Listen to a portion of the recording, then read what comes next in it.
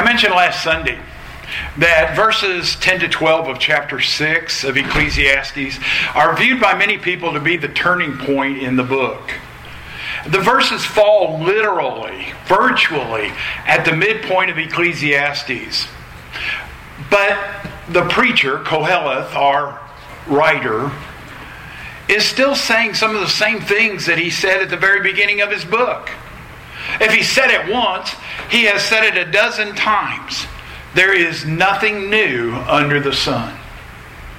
Look again at chapter 6, verse 10, if you have your little copy of Ecclesiastes in front of you. Whatever has come to be has already been named, and it's known what man is, and that he's not able to dispute with one stronger than he. The meaning behind and the emphasis of giving something a name is to study, or as here, to appoint its character. But the world, what is, and man have settled characters. And the one who is stronger is obviously a reference to God. And so Solomon is underlining the impossibility of changing the basic character of life. We cannot escape our limitations, nor can we completely unravel the world's inconsistencies. All we can do at times is the same thing that Job wanted, just to be able to discuss the matter with God. But God is altogether greater. Words cannot change the world. How many of you have heard over and over again through your lives, a rose by any other name is still a rose? However, our words may add to the futility of the situation and may certainly add to other people's pain. So far as I know, this hasn't happened with my great-nephew Jared. But I know of another case where somebody was struggling with an illness, and somebody came in meaning well, but theologically dead wrong, and said, well, obviously there's something that is just not right with God that you need to get straightened out. Just adding to their pain. And so Solomon, though he's previously asked the question, who appreciates man's life as it goes beyond death? Now he asks, who's able to point out what will truly satisfy as a basis of life? What is needed is something which will be adequate for every day, according to the number of the days, in his words, which will be lifelong and not merely passing, but something with which we can cope with the inherent futility of life in the earthly realm when viewed from the perspective of life under the sun. And so we actually face a double problem. There is the problem that we who are human really have no wisdom in ourselves. That's why Solomon says, who knows? And secondly, the other side of the problem is it's not easy to find somebody who can help. Who can tell, he says. The commentator Kidner puts it, viewed from the perspective of life under the sun, the earthly perspective, we are left with no absolute values to live for, what is good, not even any practical certainties to plan for what will be.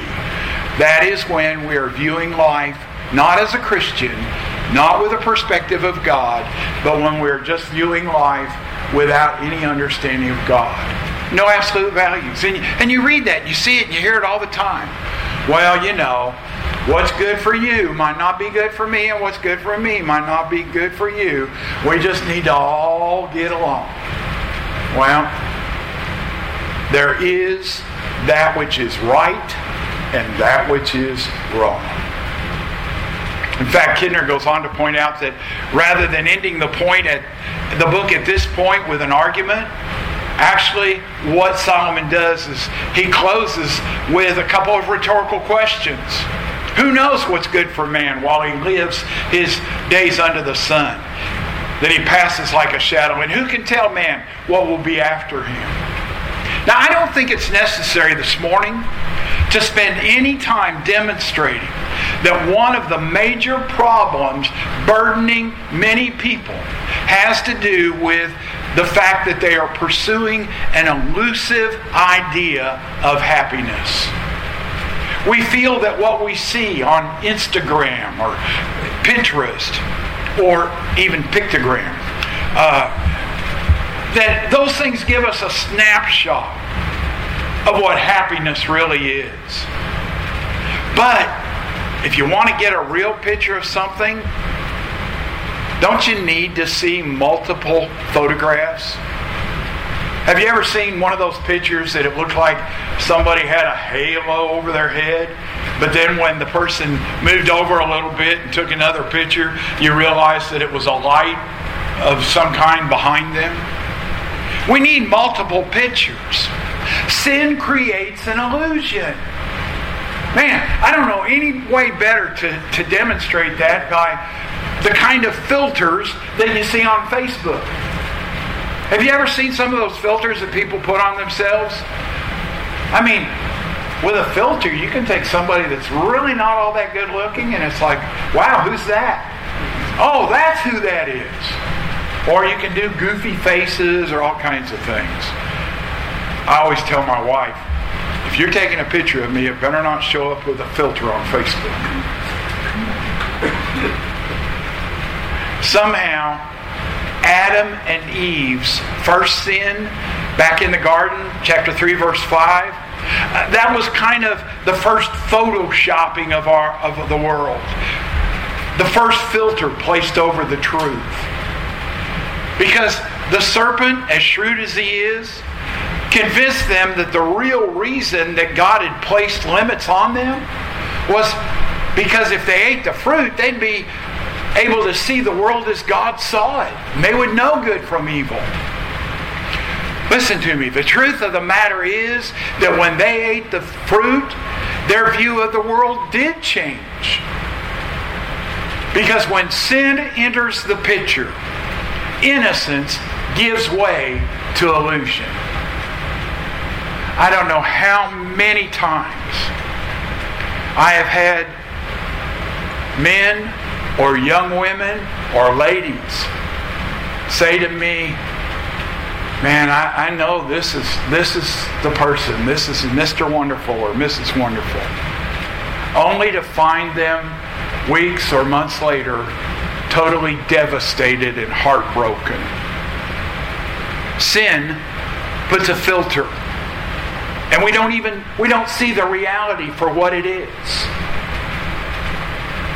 We start chasing what isn't there.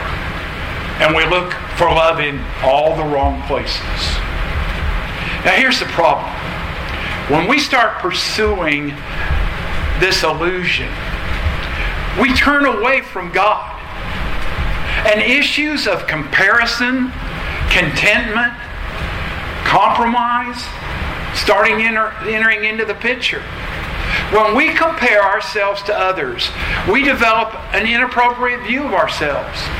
I'm sure you all have seen this at one point or another. But when we point our finger, there's 3 pointing back at us. But our thumb is what's really pointing to what the real standard should be.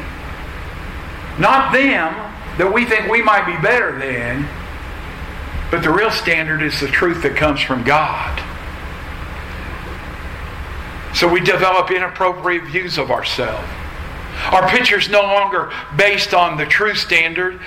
We either have too grandiose of a view of ourselves. I guarantee you don't have to raise a hand, but everybody can think of somebody right now who just thinks they're a whole lot better than they really are. Or we also become discontented with ourselves when in many ways we don't need to be. That's when we start to compromise in order to become the illusion that we are chasing, which is really a chasing after the wind. One problem with comparison is that we begin to compare what we have with what others have. And we want what someone else has, like Cain did in Genesis 4.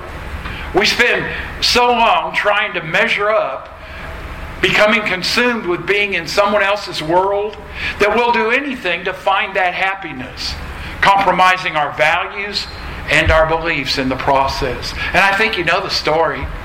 But in the end, what happened? What did Cain do? He was so consumed with comparing himself to his brother that he murdered his brother. And yet, we all understand that comparison can be helpful at times. A helpful means for helping us to evaluate something. When purchasing something, we compare the products and the prices with another product and the price of it. Even Shakespeare used comparison. Shall I compare thee to a summer's day? And in our text for today, Solomon uses comparisons to demonstrate some things that are actually better than others.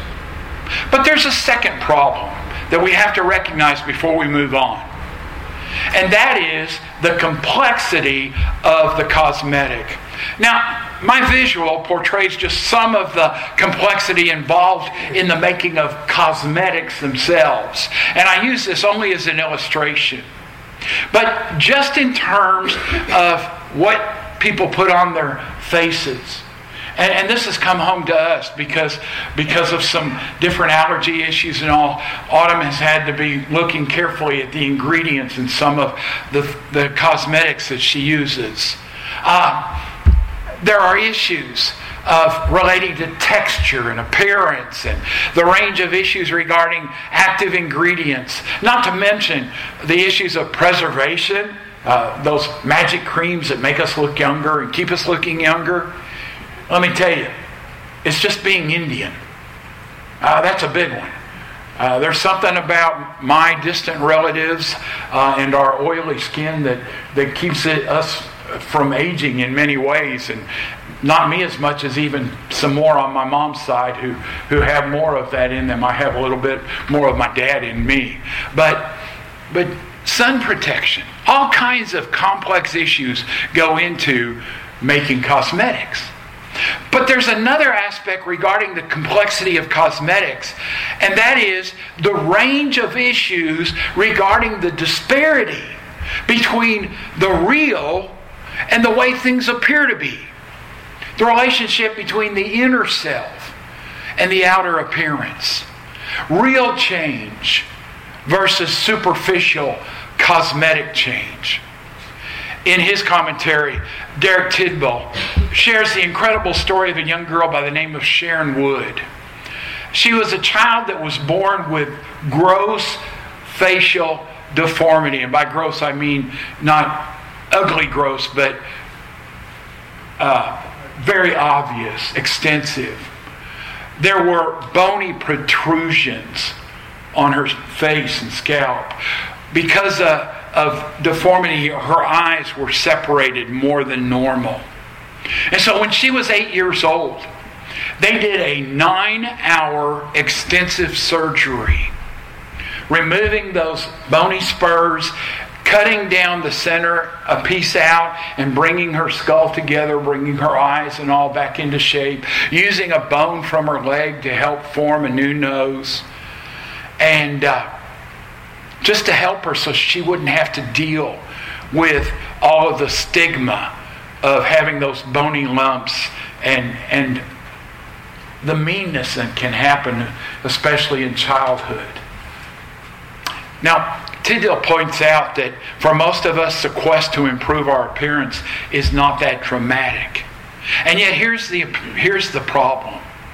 How much do we spend on cosmetics and cosmetic changes, plastic surgery, when the change is only skin deep? The change is only superficial, even artificial. For we ourselves haven't changed at all. We even use the word cosmetic in precisely that way, talking about a change that is all show and not real. So what about another approach? What about bringing about the changes on the inside and letting them work towards the outside? About a year and a half ago, my wife and I discussed the options of having a surgical procedure to help me lose weight. I was more than 100 pounds overweight, which is considered gross obesity. And so I would have qualified. And we talked about it and talked about all the potential side effects and everything. And I made the decision at that point not to do that. And so I went on continuing to be heavy. But last August, when I looked across the table at my daughter, and she was 19, I said, she deserves to have a daddy around for a while. I didn't change my diet. I just changed my lifestyle. I started pushing away from the table when I felt satisfied instead of cleaning everybody's plates. How many of you dads have been there? Here, they didn't finish this. Okay, I'll finish it for them. Not eating after 5:30 or 6 at night. Just little changes in lifestyle. Big change, as you're aware of, getting out every day and walking. And let me tell you, it can become an addiction. We went out last night, and because of the storms, our meal got delayed. And then we went to the store, and we didn't get home till 9 o'clock. And my daughter said, "What's Dad doing?" I heard her in the other room. And my wife said, "He's changing into his walking gear." And at 9 o'clock, I put my light on my head, and I went out and did 3.5 miles. And you know what? I really didn't want to. But I didn't want to not want to. Now, in our text today, actually chapter 7 and next week chapter 8, Solomon discusses the importance of wisdom in life. You know, the word wisdom is found 14 times in these 2 chapters. That should be a clue that it's something important. And he answers that question of chapter 6, verse 12, who can tell man what will be after him under the sun? And he concluded that though wisdom cannot explain all of life's mysteries, it can make some positive contributions to our lives. So the first of those, the first interchange that will affect our lives, has to do with learning the importance of valuing the tough side of life. Let's look at verses 1 to 6. A good name is better than precious ointment, and the day of death than the day of birth.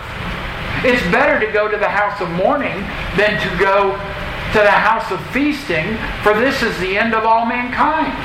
And the living will lay it to heart. Sorrow is better than laughter, for by sadness of the face the heart is made glad. The heart of the wise is in the house of mourning, but the heart of fools is in the house of mirth. It is better for a man to hear the rebuke of the wise than to hear the song of fools. For as the crackling of thorns under a pod, so is the laughter of the fools. This also is vanity. Valuing the tough side of life.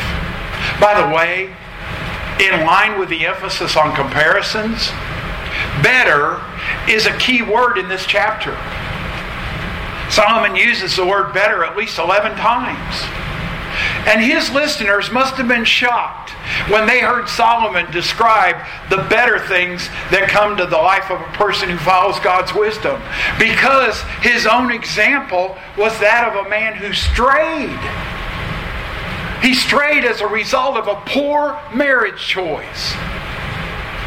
I use Solomon as an example when young people are talking about finding a mate who is outside of Christianity and saying, well, you know, I think they can change or this or that.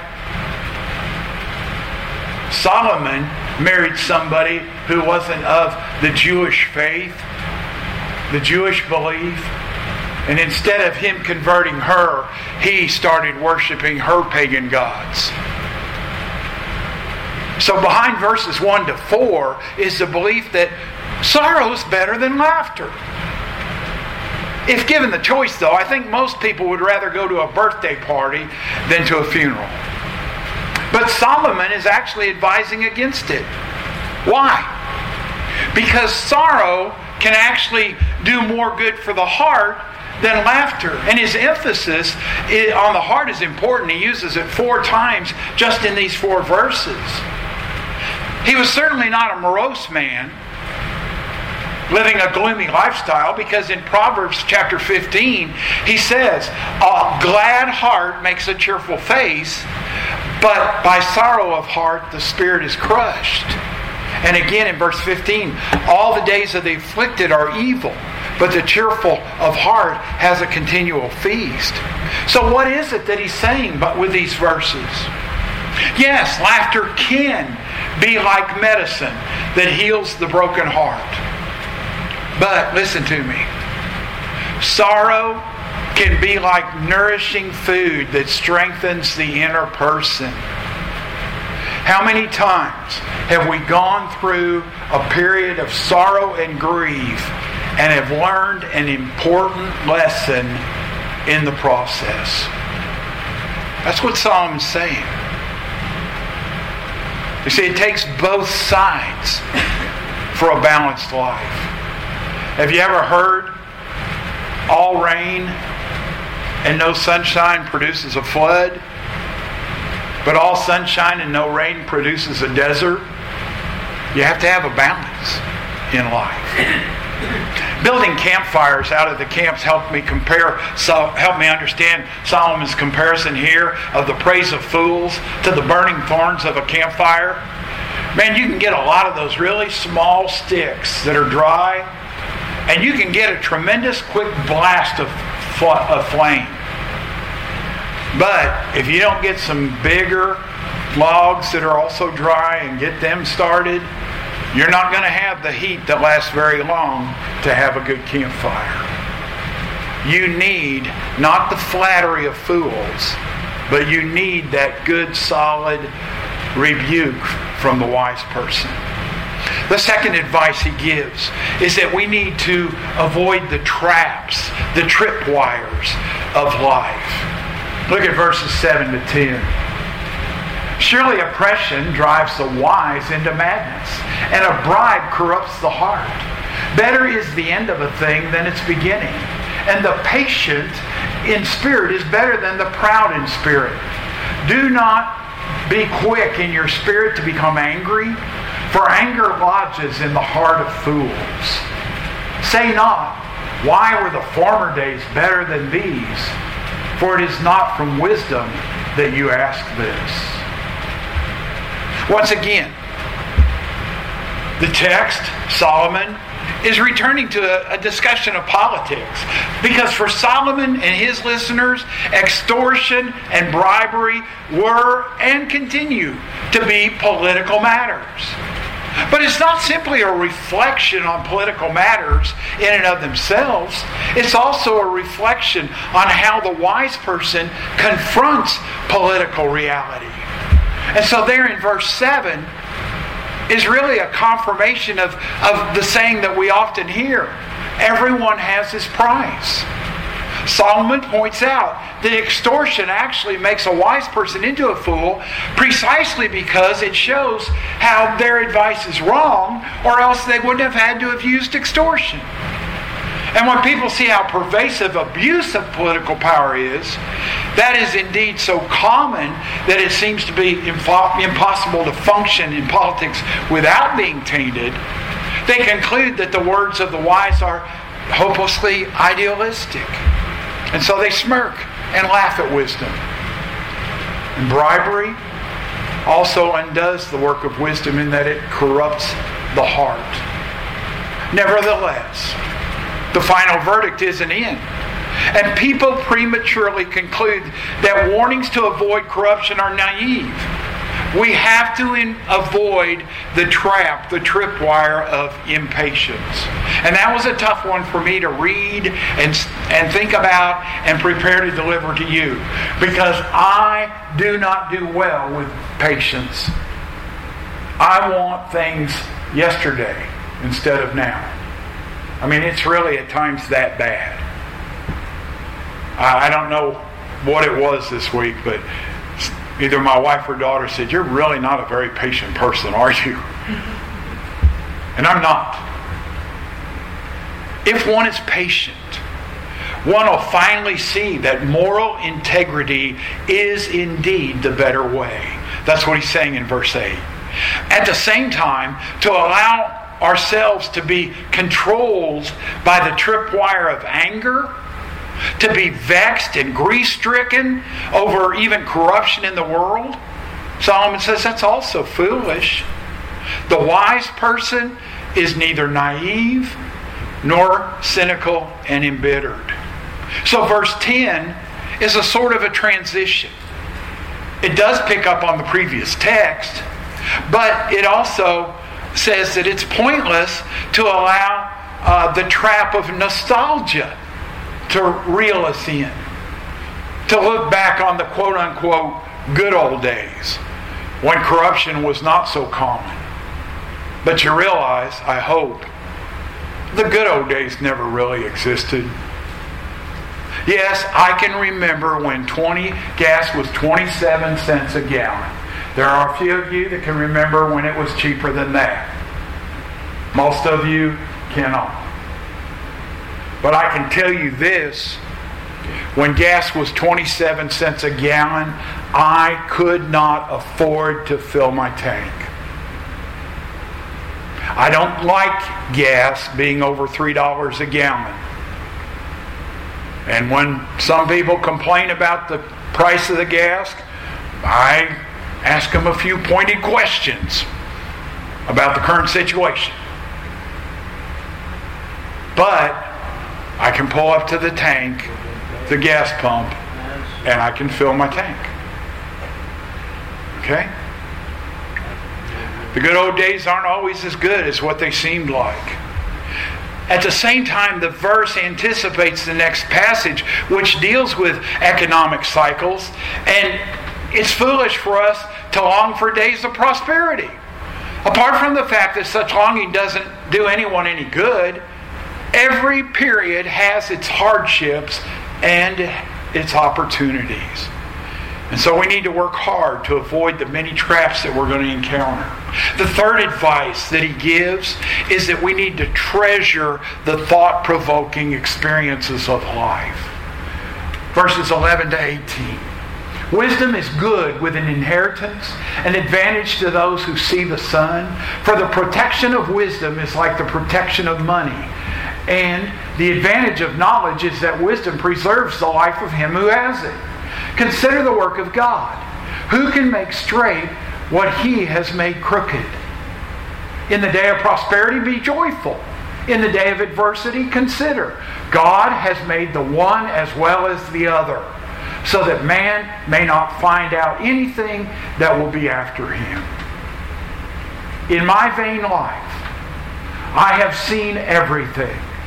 There is a righteous man who perishes in his righteousness, and there is a wicked man who prolongs his life in his evil doing. Be not overly righteous, and do not make yourself too wise. Why should you destroy yourself? Be not overly wicked, neither be a fool.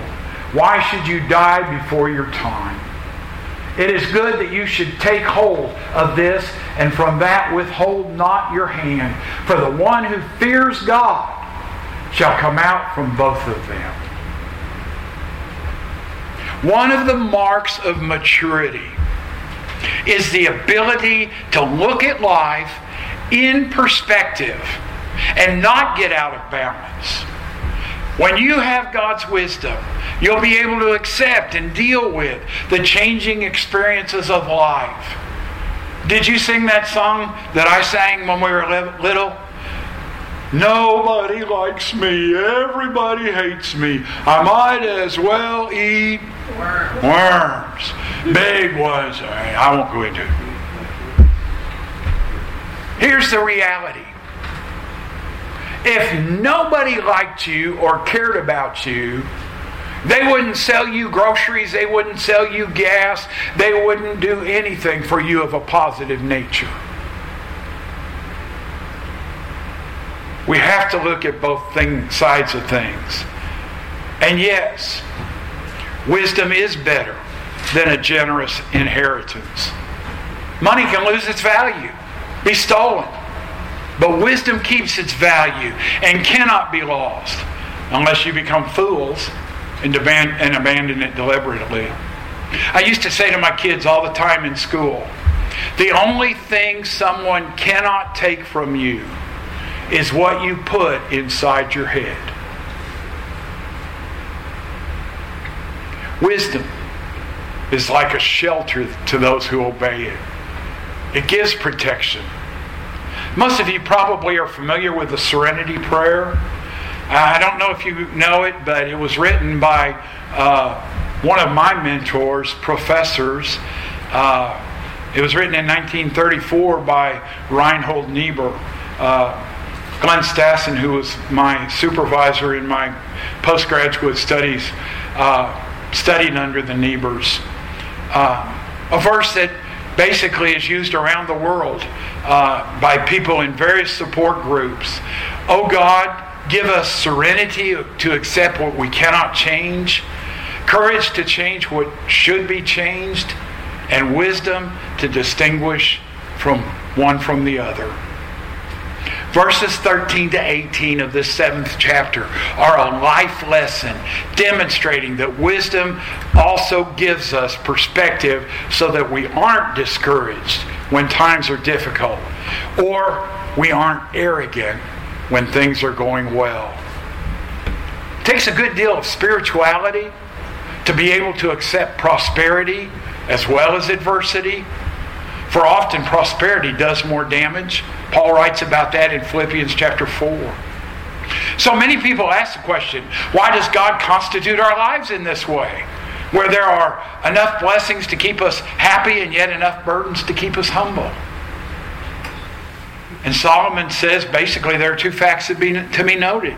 Yes, God does promise to Israel to bless them if they obey His law. But He has not given those same promises to believers today. I'm sorry. The wealth and prosperity preachers are not biblical. God does not promise in the New Testament that you will be materially and financially blessed. In fact, the opposite is true. What the New Testament teaches is that if we are living the Christian life the way we are called to live the Christian life, we are going to face adversity and persecution.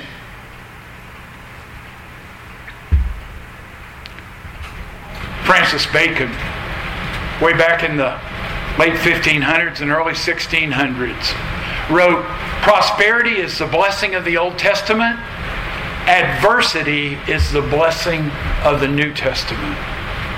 Second, Solomon says that the wicked appear to prosper only if you take a short view of things. That was the lesson of Asaph recorded in Psalm 73. When you go home, read Psalm 73. Paul reinforced it in Romans and 2 Corinthians. That when we look at the big picture of the thing, and verse 18 of chapter 7 provides a balance. We should take hold of true righteousness and not withdraw from true wisdom. He's not saying don't be righteous. What he's saying is don't be righteous in a superficial way. Listen, if I come to the end of my life and there is nothing beyond the grave, I have lost nothing by trying to live in obedience to what God says in His Word. I have a loving wife. I've been blessed in terms of loving and successful children who are not struggling in one way or another. Some are, and we love them just as much. But God is good. But what if I get to the end of the life and there really is a judgment, which I believe there's going to be? What have I lost if I haven't lived according to God's Word? Everything. And so it is that we're further encouraged to live life in such a way that we actually embrace what Derek Tidbell identified as the taunting side of life. I'm just going to read an excerpt, verses 23 to 25 in the first verse of chapter 8. All this I've tested by wisdom. I said, I will be wise, but it was far from me. That which has been is far off and deep, very deep. Who can find it out? I turned my heart to know and to search out and to seek wisdom in the scheme of things, and to know the wickedness of folly and the foolishness that is madness. Who is like the wise? And who knows the interpretation of a thing? So here's the question.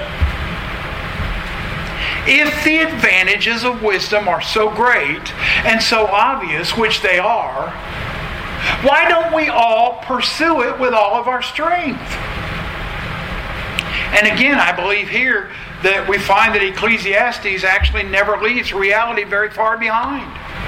Having extolled the virtues of wisdom, the text reminds us that we need to return to the world in which we live and in which wisdom is in fact hard to find.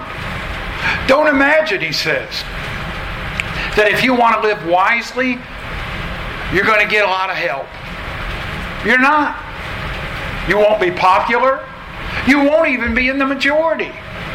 There will be a few around to encourage you, but don't let that throw you off course. Be prepared for the taunts that you will receive.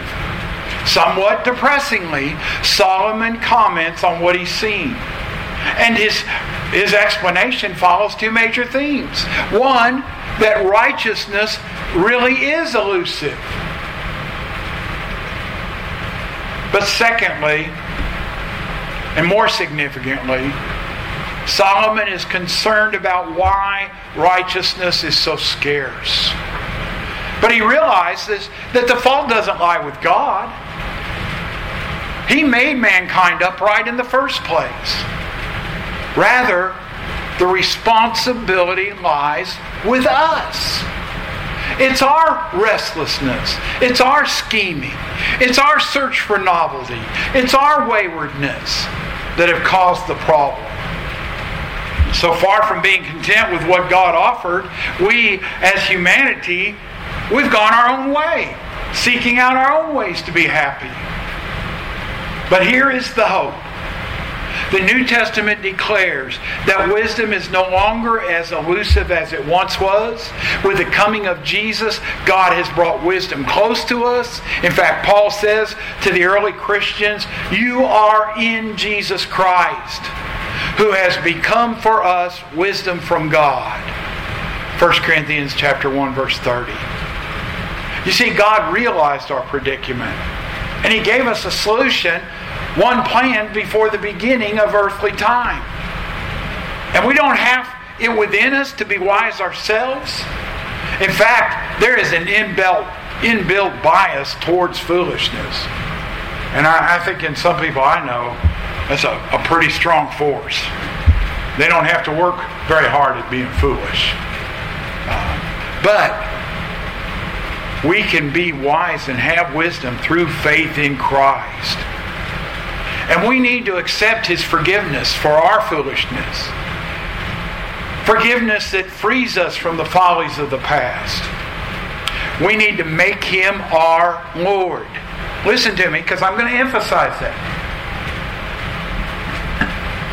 One of my biggest concerns, one of my biggest struggles, one of the things that I'm going to be confronted with often as the manager of a church meeting are people who are so focused on conversions and numbers that they're not focused on making disciples.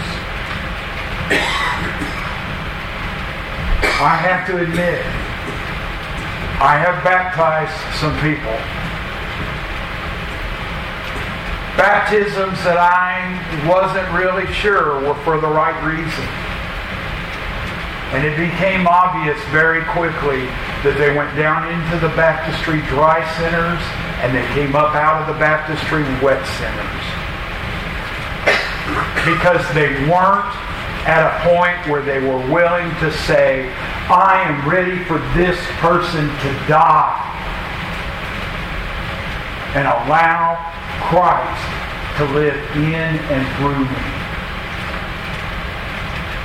No longer me, myself, and I, the unholy Trinity, but Christ living in me. We're not capable of ourselves, but we are able to receive what we're not capable of doing from Christ. And so let me close with the words that Paul has written in 1 Corinthians 1, 18 to 31. Because you see, the wisdom of God is a wisdom that appears foolish to the world. Here's what Paul writes. I thought I had the text. I guess I'll just have to read it for you. For the word of the cross is folly to those who are perishing. But to us who are being saved, it is the power of God. For it's written, I'll destroy the wisdom of the wise, and the discernment of the discerning I will thwart. Where is the one who is wise? Where is the scribe? Where is the debater of this age?